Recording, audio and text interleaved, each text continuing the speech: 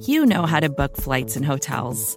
All you're missing is a tool to help you plan that unbelievable travel experience. That's why you need Viator. Book guided tours, excursions, and more in one place. There are over 300,000 travel experiences to choose from, so you can find something for everyone. And Viator offers free cancellation and 24/7 customer support for worry-free travel. Download the Viator app now and use code Viator10 for 10% off your first booking in the app. Find travel experiences for you. Do more with Viator. Hey, it's Teddy. This week, Recode Daily is on spring break. All week, we'll be bringing you our favorite episodes from the last few months. Hope you enjoy, and see you again next Monday. This pandemic has made it harder for everyone to spend time with friends and family. And that solitude can have real health consequences, particularly for groups that are vulnerable, like the elderly or those who live alone. But what if there was a technology, say a robot, that could keep grandma company? Would you buy it? Sigal Samuel tried to answer that question. She's a staff writer at Vox and the host of the Future Perfect podcast. Sigal, thanks for being here. Thanks for having me. So right off the bat, this seems like a very futuristic, almost tech utopian idea. You know, robots keeping us company in our old age. But like this actually exists, right? Can you give us a sense of what this looks like in just practical terms? Yeah, sure. So there's basically, I would say, two categories of these social robots. Any robot that is playing a social role, a role that normally a person would be playing, we typically call a social robot. So first, you have the ones that are just designed to give you company. They're companion robots. They might come in the form of a cute dog or a cat or a baby seal, or they might come in a more humanoid form, a robot that will talk to you in English. But they're designed to keep you company. The others are designed for personal care, actual caregiving activities like bathing you or, say, lifting you out of bed and into a wheelchair. And those tend to be a bit more high-end and expensive. So you spoke to a few older people who have used these technologies. What was their experience like? Well, it really varies, but I spoke to this one woman, Mabel LaRuzic, who's 90 years old, lives in rural upstate New York. I don't get out much, and she thinks it'll be company for me. And she recently, when the pandemic started, she got this robotic puppy, who she has since named Lucky. I just love him. I love to rub his head and pet him. And I put him to bed at night, and I rub his head, and I tell him, go to sleep. And I don't hear nothing of him all night. He's so good. He's well behaved. Yes.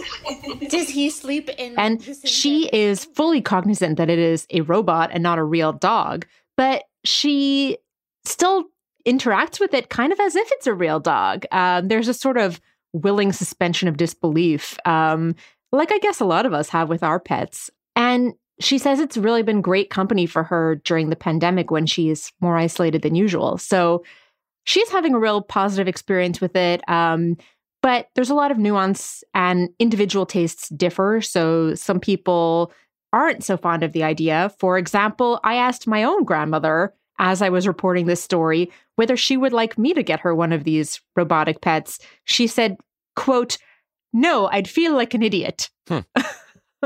She just thought it would be very awkward to talk to something that she knows is an inanimate object. It did not appeal to her at all. So it really depends on the person. What does the science say about the effectiveness of these machines to ward off loneliness? Are more people like your grandma or are more people like Mabel? It really varies. We have, over the past few years, amassed a decent body of research that suggests that interacting with these robots can improve people's well-being, but the effects will vary a lot depending on the individual. Is it someone like Mabel or like my Nana? And it depends a lot on their cultural context and the type of robot and how well that robot is designed.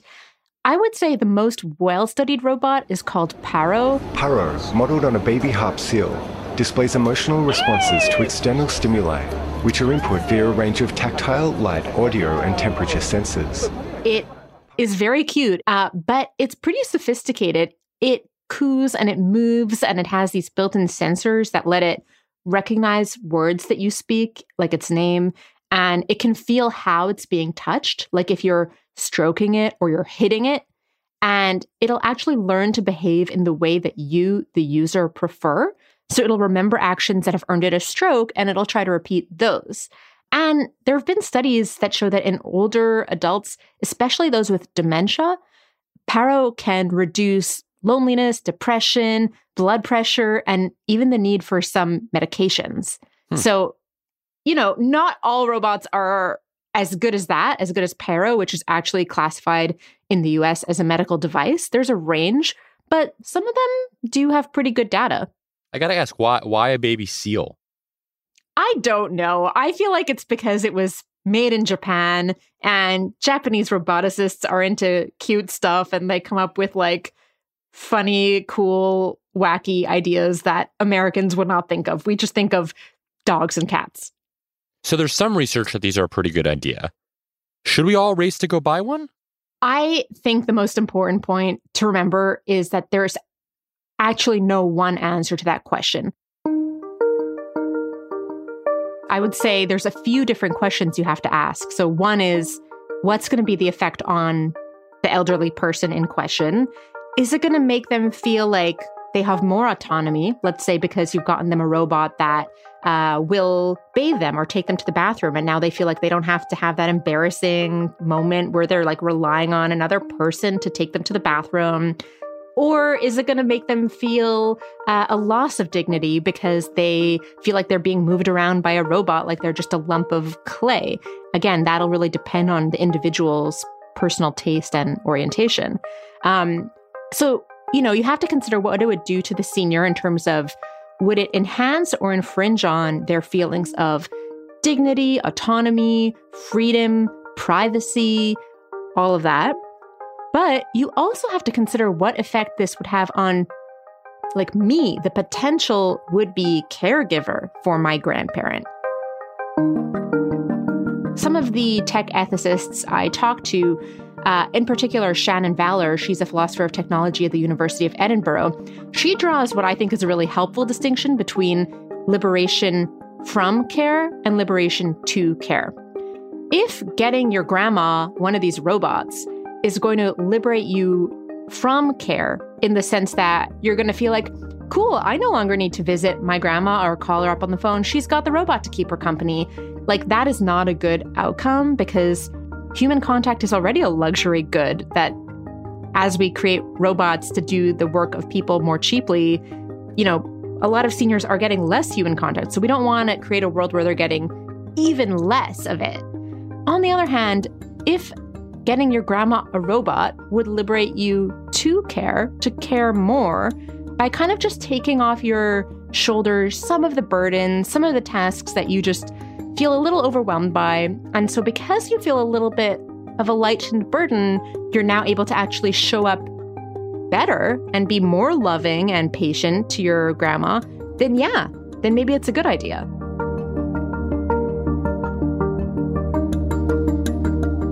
Sigal Samuel is a staff writer at Vox. She's also the host of the Future Perfect podcast, which just came out with a new season. Go check it out wherever you get your podcasts.